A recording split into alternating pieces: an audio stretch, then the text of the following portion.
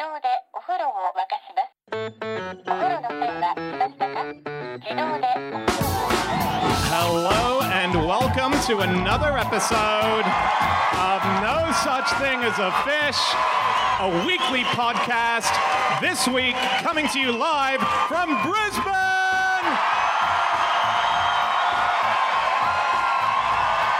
My name is Dan Schreiber, and I am sitting here with Anna Chazinski, Andrew Hunter-Murray, and James Harkin. And once again, we have gathered around the microphones with our 4 favorite facts from the last 7 days.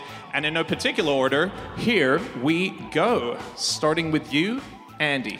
My fact is that during Prohibition in America, the cops responsible for busting speakeasies did so dressed as gravediggers, farmers, statues, opera-goers, cowboys, judges, bums, and old Italian matrons. What was the penultimate one there? Bums. Yeah. Okay. Yeah. Like homeless people. Homeless people. Exactly. Homeless yes. people. What was the statues one? They weren't dressed as bottoms Yeah. on their way to a fancy dress party.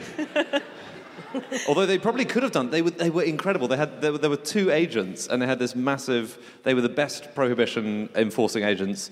So Prohibition 1919 to 1933, alcohol sales were banned across America, and there were these guys called Isidore Einstein and Moe Smith, and they arrested 4,900 people.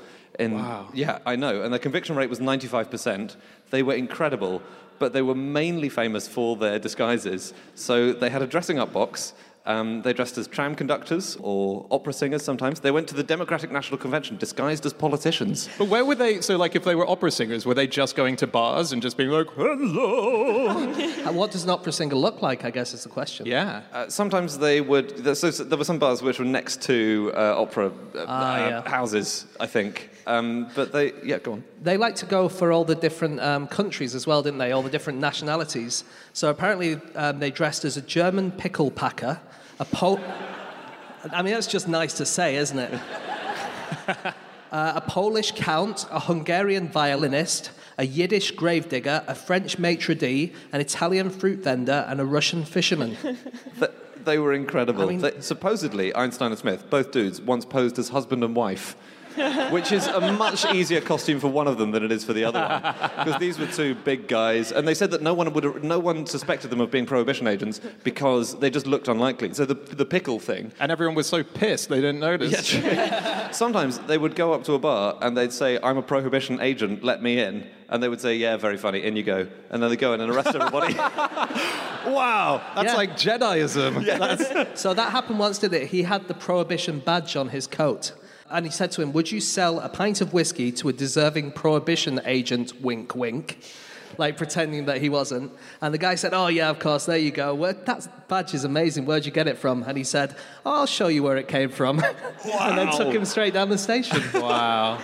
They also said props were very important to their whole act, didn't they? They really like they were auditioning for the circus at all times, but they loved props, so they kept with them in their satchel a string of fish, apparently, a pitcher of milk, some trombones, a fishing rod. What is this Mary Poppins' satchel?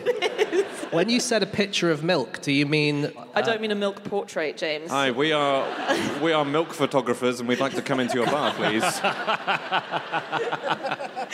But the best prop they had was this thing that one of them invented. I think it was Izzy who invented it, Izzy Einstein, was an artificial gullet. And this was so that he could pretend to drink in a bar without actually having to drink, because then he's sort of condoning the drinking.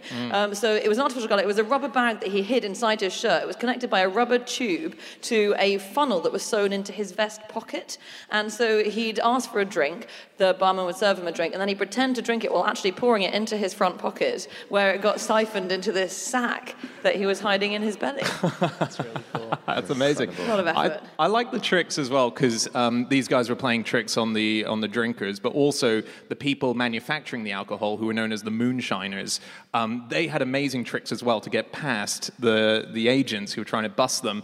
My favorite one is they developed these things that were shoes that had cow hooves on the bottom. So when it looked like they'd found some tracks of a human making moonshine, it was, oh no, it's just a cow. Oh, it's just a cow walking along on two legs. Yes. Towards this abandoned still of alcohol. Well, we'll never solve it. It was amazing. Yeah. These guys, Einstein and Smith, they arrested 180 rabbis. And sometimes so Einstein was Jewish himself, and he once got told that he didn't look Jewish enough to go into this bar, which really annoyed him because he was Jewish, but he was a prohibition agent. So he sent along a non-Jewish agent, and who did get in and then arrested them anyway. Wow. Izzy Einstein went into a bar once, and the barman recognized him. And he said, "That's you, that Izzy Epstein, isn't it?" And the guy said, "Don't you mean Izzy Einstein?" And then they got into a big argument, and Izzy said, "I bet you one drink that it's Izzy Einstein." They bet the drink, and when he poured him the drink, he cuffed him and said, "I got some pretty bad news for you here, guys." People were very stupid in Prohibition, weren't they? On both sides.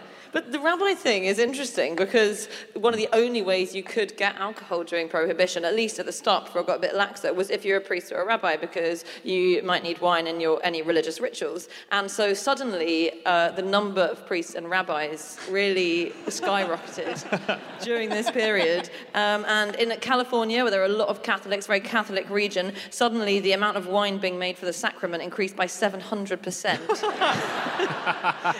everyone extremely religious. I like that they used to, other methods that they would sort of get the alcohol is from the Canadian border, they would fire alcohol torpedoes underneath the Great Lakes towards the American side. No. So there was an agent who was sitting in the lake one day fishing, and this thing just went underneath them, and they were like, "What's that?" And they found it, and it was a torpedo packed with alcohol on the inside. Well, because they used to, the boats, when they were smuggling sort of whiskey in, let's say, sometimes there'd be a police raid on the boats, and so a lot of boats would suddenly dump all their whiskey and disappear. Let's say they're coming up to Coney Island, and so it used to actually wash up on beaches. You'd be on the beach, and a whole case of whiskey would just wash up for you. Wow. It was a so great time. cool.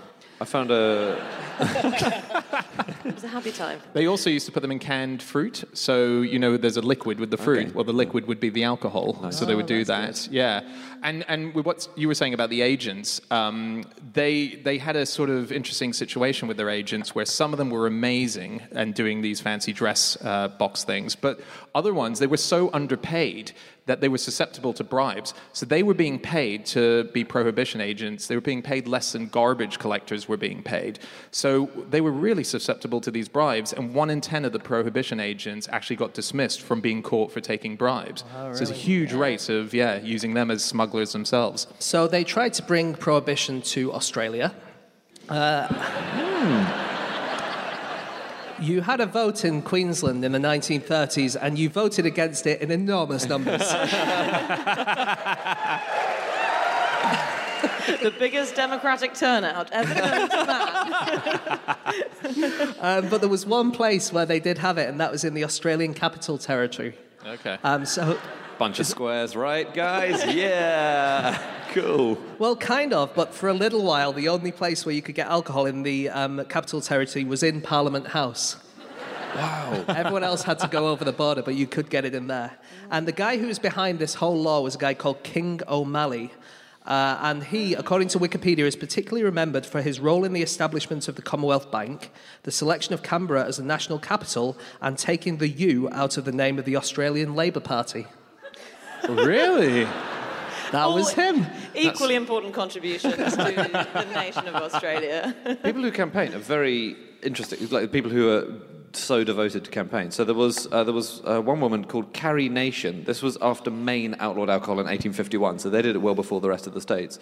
But the law was repealed. She was really unhappy that alcohol was on sale again. So she and her associates would smash up bars with axes.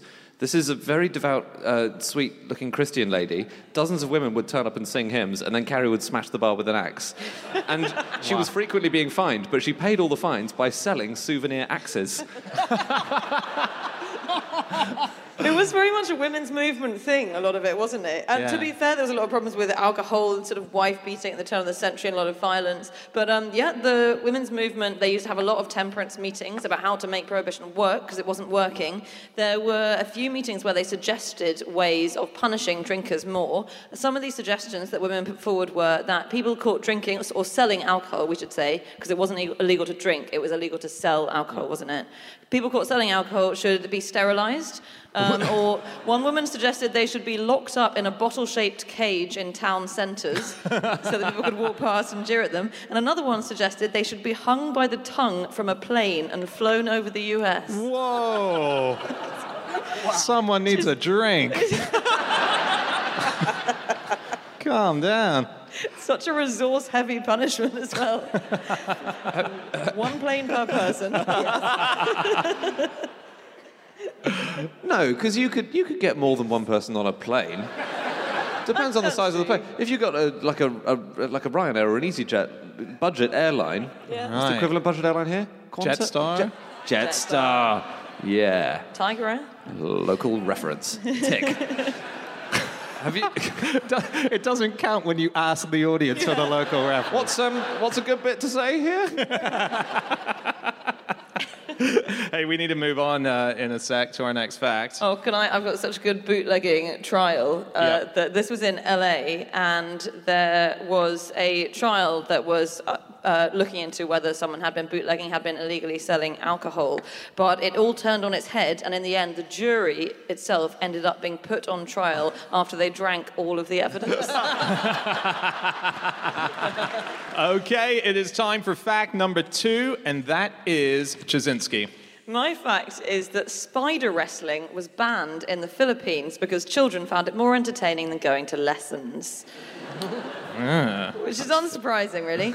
It's a big deal in the Philippines. It has been for a number of decades, and there are lots of instances of educational districts banning it. And so the earliest I could find is a 1982 article, but there's a 2003 report which says loads of districts banned spider wrestling because it turned out there was a lot of truancy because boys were going out and hunting spiders for their wrestling matches rather than going to school. And also, it was thought to be a slippery slope on the road to being a gambling addict. And it still kind of is. It's thought as the first step on the way to a serious gambling problem. And it's basically schoolboys, and always boys, never girls in the Philippines, find 2 spiders and they put them on a stick and they make them fight each other and then they put tiny amounts of money on it. I like the way you said in the Philippines, as if in the UK it's just girls doing it. Oh, it's a very feminist game in the UK. Is it? Yeah. Equal representation. It does sound pretty exciting. It is. Oh, yeah? There's a boy speaking. Well, they wrestle until one of them is overpowered, and there are various. Sometimes they separate them before they kill each other. These spiders, which must be very hard, I imagine. Hey, break it up there! Come on, above the belt. Some of the formal fights, I can't believe there are formal fights, but there are formal fights. They have polystyrene foam on the ground, so a spider won't hurt itself if it plummets from the stick. Despite the fact that famously spiders are not hurt when they fall to the ground. Is that famous? I think you're thinking of cats. I'm thinking of cats. You have been fighting the wrong animals. I've only researched cat fighting, guys. Very much a women's sport, cat fighting as well. Oh, no. Technically, though, that was genius. Just on a technical. But, I should say how a spider can win at a spider fight. Oh, yeah. Because there are a In case there are number any of spiders ways. listening. Yeah. Here's some hot tips. If you kill the other spider, you've won. Well done. If you seriously injure the other spider, you've won. Or if you manage to wrap the other spider in a cocoon, then you've won. And some spiders try to escape, as you would, by dropping off the stick and weaving a thread, so hanging on a thread. But if your spider does that 3 times, it's disqualified and you've lost. Wow. So you can't get away that easy. I was looking into different spiders and their fighting abilities, that if they were brought to the fight, what they could bring. So are they all the same species, I guess, these ones? It must be in the Philippines, I guess. There's a particular species that gets used a lot called the Argiope spider, which is apparently a pretty cool spider in the ring or on the stick. But Dan, you've got some better ones? So this is just spiders from around the world. So there's the different fighting styles that you could have. There's the fishing spider who uses the patience style. Plays cards with it. Yeah. So So it waits on the edge of a water just silently. That and would it have looks worked really well if that wasn't a one-player game. But technically, brilliant. Sorry, Dan. Well, no, it sits on the edge of a water and it just patiently waits until it sees the prey coming, and then it goes for it, and it has a great success, but it stays very still, so that's the patience. There's the spitter, which is the spitting spider. It spits a mixture of venom glue and silk at its prey, so it captures it and it kind of kills it with the venom. So that's an amazing technique that you could use. There's the mimic. This is one that uses a little bit of silk where they emulate a female moth and they attract male moths to the scent, and they land on it and they get stuck and they bring them up and then they kill them. And then there's the vibrator. Wait, hang on. No, go on. Well, the moth one, it's not spider versus moth, these fights. Does it trick the other spider into thinking, well, it's a moth, where's my spider opponent? And then it pounces. No, you're right. I've gone mixed species martial arts there. That is definitely no use for that. The vibrator is a nice one. This is the... It goes onto other spiders' webs and it mimics the vibrations of an insect that's caught or another spider walking across it, but it doesn't get stuck itself. And then the spider comes to eat its prey, but then gets eaten itself. Oh, nice. Yeah. But you can't really put spiders of different species against each other, can you? Because they're just so different. You can't have a tarantula against a money spider, because that's just not going to work. Well, there are weight categories, so that wouldn't work. Are there? Yeah. Just because the longest spider sperm is twice as long as the smallest spider. It's just a fact I have here, but it's an example of the difference between the different spiders. What fighting style would that be called? It's like the drowning style. Oh, my goodness. Crickets fight as well. Do they? Oh, yeah. Yeah, you have crickets they're made to fight by evil humans. But this was a huge thing in China, and it was banned during communist times because it was seen to be a bourgeois hobby, making crickets fight each other. But they are given herbal baths. Before each fight, they're incentivized. I'm not kidding. They're put near water with herbs in it. They're given a maggot before a fight to incentivize them. They are trained by fighting their coaches holding mouse whiskers to see if they can successfully wrestle, like a sparring thing. And they get conjugal visits from lady crickets as well. They do, don't they? Yeah. Don't they? They do, don't they?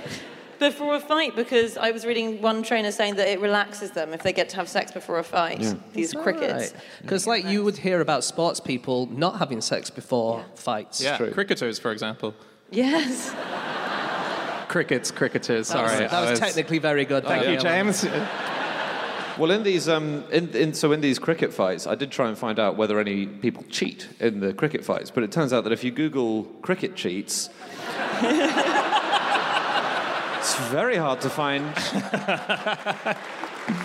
But the Chinese cricket thing is amazing because culturally it was very much part of the emperors used to have crickets in their bedside table, basically, because people would go to sleep to the sound of cricket, so it would be very relaxing. Nice. Still to this day, $63 million is spent annually on tending to pet crickets. And like the spiders, there's no casualty in the cricket fighting. They sort of gnash their teeth at each other. And then the loser is the first cricket to just turn away. Just be like, oh, I can't do this anymore. and it's like, game over. Mr. Cricket, number one wins. They do treat the spiders very well as well in the Philippines. They're trained up and they're given this special diet like proper athletes. And they're fed on chili peppers because that's thought to make them a bit more aggro. And then they're starved for the day before the fight because, again, that makes you kind of angry and uptight. But it's thought that the best spider to get is one that lives on electricity lines because the electricity pulsing through your body gives you special kind of magic powers like a super spider. Whoa. And so they're the most Don't say whoa, spiders. that's not true. Oh. This is the opinion of 10-year-old boys, Dan. To make a whip spider really aggressive, you can shave its legs. Okay. Really? Because they are notably third-wave feminists, and they don't like that kind of thing. They're not doing it for you, they're not doing it for anybody. Why does that piss them off? Well, basically what it is they kind of, rather than normally fight, they do air punches at each other. And the way that you feel it is in the hair on your legs. And so if it can't feel the air punches of the other guy, it doesn't recognize that it's being aggressive towards it. And so then it will be more aggressive towards the other spider. So the way they fight is essentially by fanning each other. Pretty much. Okay. They're a lot less hardcore than I thought, these spiders. Do you know how scientists do experiments on black widow spiders? I just really like this. No. They have to intimidate black widow spiders, but obviously black widows are quite dangerous. So they have jelly fingers, and they have to prod the black widow with a gelatin finger. Oh, really? Yeah, I think that's rather sweet. That makes sense. It does make sense. It makes perfect sense. It would be a more interesting fact if I said, do you know how they do it? They just go right in there and risk being bitten. Female spiders, quite scary to male spiders, very often. Obviously, we know there's a lot of cannibalism in the spider world. Females are always eating the males rather than having sex with them, often just before it. Instead, they decide they're hungry rather than horny. And spiders have developed all these ways to combat that, male spiders. So there's one male spider that emits this airborne chemical, which is kind of like the Rohypnol of the spider world. It like knocks out... Well, it makes her kind of woozy. So this chemical makes her a bit sleepy, and she doesn't fight back, and she doesn't eat him. And then there's another one which practices bondage. So male spiders will sort of play a bit of footsie. Yeah. That's someone who's in danger of being eaten by their partner. They start tickling their legs and then really quickly weave the silk all around them, so they tie their legs together, and then they can have sex with them, again, without being eaten. It's called a bridal veil.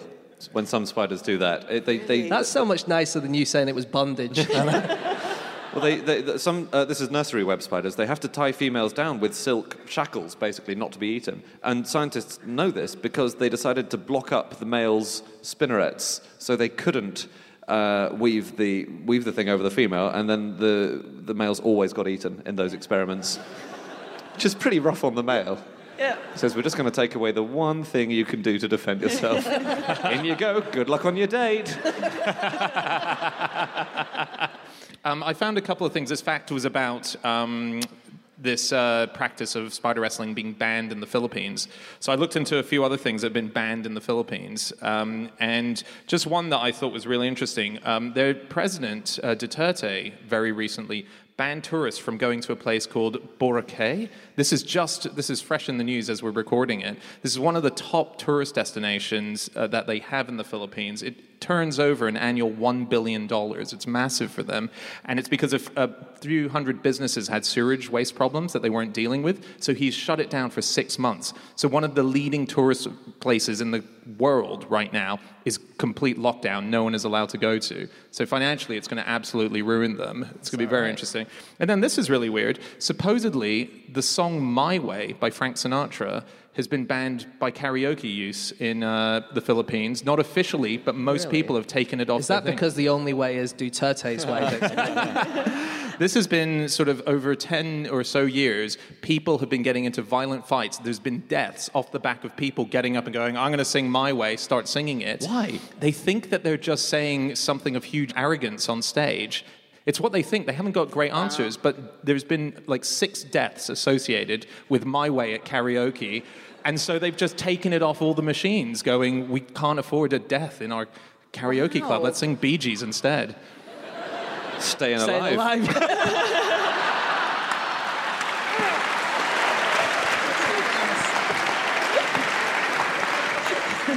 All right, let's move on. Okay, it is time for fact number 3, and that is my fact. My fact this week is that there are more people pretending to be Vikings in the game Vikings War of Clans than there were ever actual Vikings on Earth. Isn't that incredible? That's amazing. Yeah, so I got sent this fact in by a very good friend of the podcast. He's appeared on a few times. He's called Leven Skyra, a Belgian scientist comedian. And he was watching a video which they explained that there are 20 million Vikings on this game and growing. And so he went to verify it. He went to a page on Wikipedia that showed the total population of Scandinavia in the year 1000. He found it was less than 1 million. Vikings lasted from the years 793 to 1066, so about 300 years, roughly 12 generations. That would lead to 12 million Vikings, and that's if all the Scandinavians were Vikings. So it's a big number underneath the 20 million. So we have more Vikings in this game than ever were in real life. I would still back the actual Vikings in a fight against the people playing this game. I was looking at some other games to see if there were more of the real things than the actual players. Oh, okay, yeah. I was looking at Farmville. Do you remember Farmville? Yeah. So at one stage, there were 311 million people playing it worldwide. Do you think there are more or less actual farmers in the world my than there goodness. are? Oh, more. I mean, there are far fewer than that. More. I say it's exactly the same. Exactly. To the number, to the number, actual 311 number. million. The internet seems to think there are 570 million farms in the world, so they're a Really? little bit off. Dan was right. Yeah. That's a very and then- rare occurrence, and I am right. So I'll take And that. FIFA 18 came out in 2018, and their number of users went up to 1.6 million. Now, do you think there are more or fewer footballers, actual footballers in the world than What, that? professional footballers? People who are signed up to FIFA More. as footballers. Fewer. I don't think there are 1.6 million I think footballers. fewer. Okay, according to FIFA, there are 265 million footballers in the world. No. We would know if there was... What, Shit. I know, but this is according to FIFA on their actual to website. get everyone together, you've got one footballer to two farmers. Our priorities are way out of whack. Because they have to fight over the same field as well, don't they? Yeah. Apparently, and this is genuinely according to FIFA, there are 26 million registered footballers in China, and that is more than the population of Australia, which is 24 million. Wow. It's too many. It can't be. I found a few weird games that exist as online games, as digital games. So Donald Rumsfeld, the former Secretary of Defense of America in the Bush administration, he released a game. Really? Yeah, it's called Churchill Solitaire, and it's a game that Churchill used to play. It was sort of different rules, and Churchill was obsessed with it. And so Donald Rumsfeld teamed up with this team to do it. He learnt it from a man who used to play it with Winston Churchill, and so he thought these are amazing rules. And when they released the game, this is the quote from the company that released it: "Mr. Rumsfeld can't code.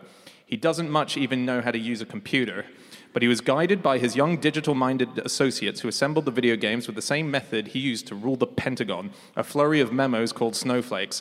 As a result, Churchill Solitaire is likely to be the only video game developed by an 83-year-old man using a dictaphone to record memos for the programmers." Hey, why didn't he just use his fingers to phone?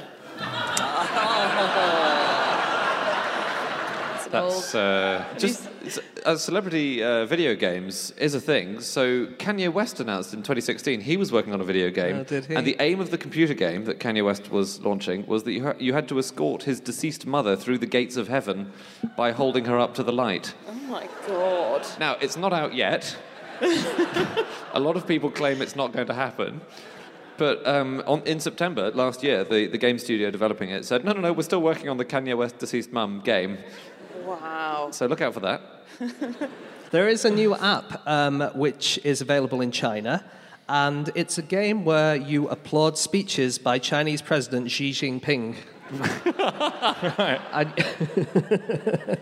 And you have to applaud them as well as you can by just mashing your button as much as you can. Oh my god. And apparently, the record for button mashing on this game is 60 button presses per second. Wow. That sounds like a FIFA stat, doesn't it? Apparently, that's true. I guess if you use multiple fingers, if you can bash 10 fingers at once, Yeah, and if you think you're going to get arrested if you don't do it. Yeah. you can achieve great things. Michael Jackson released a computer game. Yeah. Actually, in fact, he was involved with about 8 computer games, but in one of them, Michael Jackson's Moonwalker, you had to control Jackson to save kidnapped children from a villain. Wow. Please. And they played versions of his hits in the background. You normally defeated the villains by moonwalking or by doing dance moves. It was a great game. Did you play it? Yeah, as a kid, a lot. Yeah.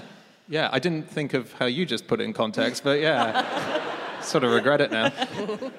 There was the great video game crash of the 1980s was a huge deal in video game world. It was 1982. It was when all video games went really weird and really crap because everyone jumped on board, made them cheaply. There was one in 1982 that came out which was called Communist Mutants from Space. This was obviously late Cold War. And the way it worked was you were fighting against aliens from a communist planet which was called Ruski. And it was invading the Democrat planet. And the alien's leader was a mother creature, and she'd gone mad from drinking too much irradiated vodka. How do they think of these things? Wow. Hey, we need to move on shortly to our next fact. You know Second Life? Second Life, the big online thing. Second Life has support groups called things like, has Second Life taken over your life? Unfortunately, they take place inside Second Life. Oh my God. Oh, wow. So you have to be playing to take part. That's so sad. I just had a look at a couple of games that Vikings might play. Oh, cool, yeah. So one game that they played in the Longhouse after their meal was called Hanutukast. And their game was you threw bones at other players with the intent of causing an injury. And then you use their bones for the next game. Got to throw a bone pretty hard to actually extract another bone from that player's body. Is that where the phrase "throw me a bone" comes from? I shouldn't think so. No. Okay. Sorry, no, James, you got another one? Oh, just that another one is they had swimming competitions, but the goal of their swimming competitions was not who could get there quickest, it was who could hold his opponent underwater for the longest. That would be so much more exciting to watch. Just as an Olympic suggestion. All right, it's time to move on to our final fact of the show, and that is James. Okay, my fact this week is that Ozzy Osbourne's 1992 tour was called No More Tours. His 2018 tour is called No More Tours 2. And has he confirmed how many in the series? Or I think he's going to go forever, isn't he? Yeah, he's going to. In between, he did a Retirement Sucks tour. Wow. Yeah. But the No More Tours was originally No More Tears, and then he was misdiagnosed, it turned out, with multiple sclerosis, and then he renamed it No More Tours. And he thought he would never tour again, but he is out there now. Yeah. I was looking into tour names generally because they are quite fun. Sometimes bands do have some really good ones. Peter Gabriel of Genesis, he used to have a great one. So Peter Gabriel once had a tour which was called China 1984 Tour. The interesting thing about this is that that tour took place in Europe and the USA in 1980. So it had no relevance whatsoever to China 1984 tour. He also did Playtime 1988 tour. That took place in 1982. What? Yeah, he thought, it doesn't matter. Just any old shitty name's going to work. Yeah. Elton John once said, louder than a Concorde, but not quite as pretty, which I think is a really nice name for a tour. yeah. One Direction once toured under the name Take Me Home, which doesn't imply that they really want to be there in the first place. Sum 41 did a reunion tour, and they called it, don't call it a Sumback tour.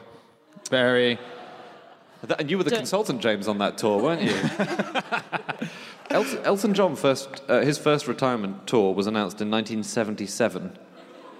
And he is now doing his final retirement tour. And I think it's going to take him 3 years to get all the way around the world. Yeah. But Ozzy Osbourne was a bit of a rocker, wasn't he? Still is, I guess, although he doesn't drink anymore. And I think one of the reasons is because, according to his autobiography, he was invited in 1981 to a meeting with the head of CBS Europe, and he decided to lighten the mood a bit by doing a striptease on the table and then kissing the record executive on the lips. And Sharon later on told him that he'd actually performed a Nazi goose step up and down on the table before dipping his testicles into the executive's wine and then urinating in it. Wow.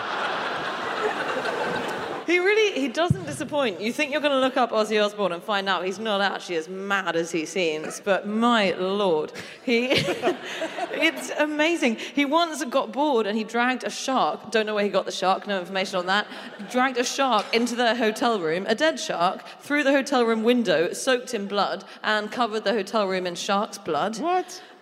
He did genuinely bite the head off 2 live doves during a meeting with a PR manager. So he'd meant to let them off at the end of the meeting, but she said something that really irritated him. So instead of that, he took out 2 of his 3 live doves and bit the head 2 off. of his 3? Yeah, so... What third one must have been absolutely terrifying. This magic actor's gone very sour. You know the tiny... if you've seen Spinal Tap, you know they do a thing where they have to perform... They get the dimensions wrong and they perform in front of this tiny Stonehenge, which is about 12 inches high instead of 12 feet high. So, Black Sabbath went on tour in 1983. They had a replica of Stonehenge on stage, and it was so massive that it didn't fit on stage. None of it could fit on stage. Oh my God. So I think... Really? I think they wanted it in feet and they got it in meters. So I think that's where that comes from. Wow. Yeah. That's so cool. That must be a nod to that, yeah. I really like that Ozzy Osbourne, obviously, famously, so the dove story, but the famous one is the bat story. So he bit off a bat's head on stage, and the story goes that, in fact, he didn't know it was a bat. He thought it was a rubber bat that a fan had thrown onto stage, picked it up, bit the head off, and then realized that it was an actual bat. And that's the big story of Ozzy Osbourne. From his drunken drug days. But a few years back in 2010, he was trying to convert part of his Buckinghamshire estate, but he couldn't because it turned out that he had bats in the loft and they're a protected species. So unless he promised to protect them, he wasn't able to do anything about it. Wow. Yeah, so they really finally awesome. got their... The idea was that, like you say, that's what happened. He said that, sorry about this, but he said that as he bit it off, he felt the head twitch in his mouth. Okay, but according to the guy who claims that he was the one who threw it on stage, called Mark Neal, he'd found the bat 2 weeks earlier, and it was alive, but by the time he'd taken to it, it was long dead. And so he'd actually put a dead bat in his mouth, according to that guy. Wow. I don't know who to believe. And I don't know which is worse. No, they're both pretty awful, aren't They're they? both horrible. Yeah. So the drummer was called Bill Ward, and Tony Iommi, one of the other band members, was a known prankster, but they particularly loved setting the drummer on fire. So apparently they related a story of one show where Tony said to Bill, I'd like to set you on fire now, please. And apparently Bill said, I don't really want you to, not now. And then at the end of the show, he came up to Tony and said, okay, well, I have to go home in a minute, so do you want to set me on fire or what? And he did. He sprayed him with lighter fluid, covered him in lighter fluid, lit a match, and he was wearing polyester pants, and so that he went up extremely fast, and he was on the floor screaming and crying, and Tony said, I couldn't help him because I was so busy laughing. It actually turned out to be quite serious, and I felt very bad for him. Yeah, an ambulance was called. And again, in 1980, he got third-degree burns because they set fire to him again. He just kept on volunteering for this. Wow. Well, he's one of the few people on Earth who's had his entire DNA sequenced for science. Ozzy Osbourne, you mean? Not, Sorry, Ozzy yeah. Osbourne, yeah. He's one of the few people that's had his DNA sequenced. So James Watson had his, a few others. And it was done by a scientist who wanted to work out how the hell he's still alive, basically. They were like, does he have a special gene? Does he have anything? And he does have a few oddities within his body. Nothing major. He's got a bit of Neanderthal in him as well. But we all do, don't we? Yeah. But he's probably got a bit more than most. Oh, Yeah, okay. he's up to like 70%, I think. No, we all have like 2 or 3%, don't we? But they Yep. found that he had a little bit more than most. Yeah. But yeah, so it's he had a few bits where that could process alcohol a bit more addictively, and that's why it made him an addict. So they did learn a lot from doing it. Wow. But yeah. They said he was 2.6 times more likely to hallucinate on marijuana. He had an increased risk of cocaine addiction. He was 6 times more likely than average to be alcohol dependent. But weirdly, the person who conducted the test said Ozzy Osbourne's kryptonite is caffeine. Which is bizarre because he's taken every single drug under the sun. But apparently, yeah, he's extremely slow to metabolize coffee. So that's, if you think he's a bit of a mess right now, it's just because of the coffee thing. That's Because of the massive that drug kind of addiction. explains one thing I've got here, which is that he keeps failing driving tests. And one time he fell asleep during the test. That's a major, isn't it? Yeah, that's a major. I think due to lack of caffeine, maybe, I don't know. He said, when I woke up, there was a note on the seat saying, you have failed. And yet the examiner left him the car. Yeah. Do you want to hear the least rock and roll story I've ever heard? There was a piece in The Guardian about the worst gigs ever. It was very funny. And it was the Jonas Brothers. Oh, yeah. They started off as a Christian rock band, I think. Maybe they still are. But Joe Jonas said, we played a strawberry festival where they actually judged strawberries with taste test and everything. It was the most awkward gig we've ever done. There was hardly anyone there, and the sound cut out halfway through. We had to perform without any sound equipment. These poor kids. They said, we didn't get angry and smash the place up, but we did get asked to judge the winning strawberry as compensation for the bad sound. The winning strawberry was fantastic. I thought they would have deliberately given it to a really shit strawberry. No! Or to a raspberry or something. They're nice boys. Sorry, I just wanted to counterbalance the, biting the head off 2 doves, but leaving the third terrified one. Yeah. I've got a good first-hand account from someone we know. Rock and roll account. So Freddie Mercury used to have parties, and obviously he was a wild child, and had parties, and he used to invite small people or dwarves to the parties and put bowls on their heads full of cocaine so that they could be easily consumed. Yeah. Which of our friends was at this party? I don't like to say, but this same friend did say he also toured with Black Sabbath, and because the done thing is to throw a TV out the window, right? You've got to throw a TV out the window at some point. So I think actually one member of Black Sabbath was on the way to the airport once and stopped the driver and said, God, turn around, I've forgotten something, and got driven back, ran upstairs, brought the TV downstairs and threw it in the swimming pool of the hotel, then got back in the cab and said, okay, thank God, right, we better go to the airport now. But this guy that we know did also tour Black Sabbath and decided he had to throw a TV out of the hotel window but forgot to unplug it, so apparently ended up with the TV just dangling precariously from the 20th floor of a hotel. Do you know what one of the main rules at a Rolling Stones gig is these days for the band? I don't know. You're not allowed to touch Keith Richards' shepherd's pie. And is that a euphemism for something? Sadly or? not, no. He's completely clean these days, and he has a shepherd's pie before every gig, and in 1989 in Toronto, he found that someone had tried it before him, and he refused to go on stage until a new shepherd's pie was made and brought to him. He said, nobody touches the shepherd's pie till I've been in there. Don't bust my crust, baby. He didn't say that. He said it. The man's a great lyricist. That's amazing. We're going to have to wrap up shortly. Anything before we do? Ooh, just quickly, I've got one, which is that just on tours, recent tours, Beyonce had a thing a few years ago where she's in. No, she had this whole thing where she really enraged a lot of people from comments that she had made, and critics were really attacking her. The newspapers were attacking her, but she was still going on this tour. So she decided to sell as part of her merchandise. Merchandise? You want some merchandise? It was a New Jersey tour. Merchandise. It's so weird when your mouth just goes somewhere else. You're on the road and it just merchandise. Whoa! She sold as merchandise boycott Beyonce T-shirts to cash in on the fact. She was like, if people are going to hate me, sure, I'll just keep selling stuff that will just still generate funds. Yeah, so you could buy at her gig boycott Beyonce T-shirts. Really? That's cool. Wasn't there a thing about Elvis's manager did that as well? Yeah, Yes. Elvis's manager sold I Hate Elvis T-shirts, I think, or an I Hate Elvis piece of merchandise to make sure he could also cash in on the people who weren't huge Elvis fans, as well as the ones who were. Can I very quickly tell you a few? I just looked up a few tribute bands who tour, and just the names tribute bands have are the best things in the world. So there's the Red Hot Chili Peppers. There's an Alanis Morissette tribute band called Alanish. But it just sounds like they're a bit like someone called Alan. But there's a tribute band to Yes, who are called No. There's Non Jovi. Nice. Earth, Wind for Hire. Earth, Wind and Fire. Proxy Music. And my favourite is a rather portly gentleman, but he goes by the name Blobby Williams. Okay, that is it.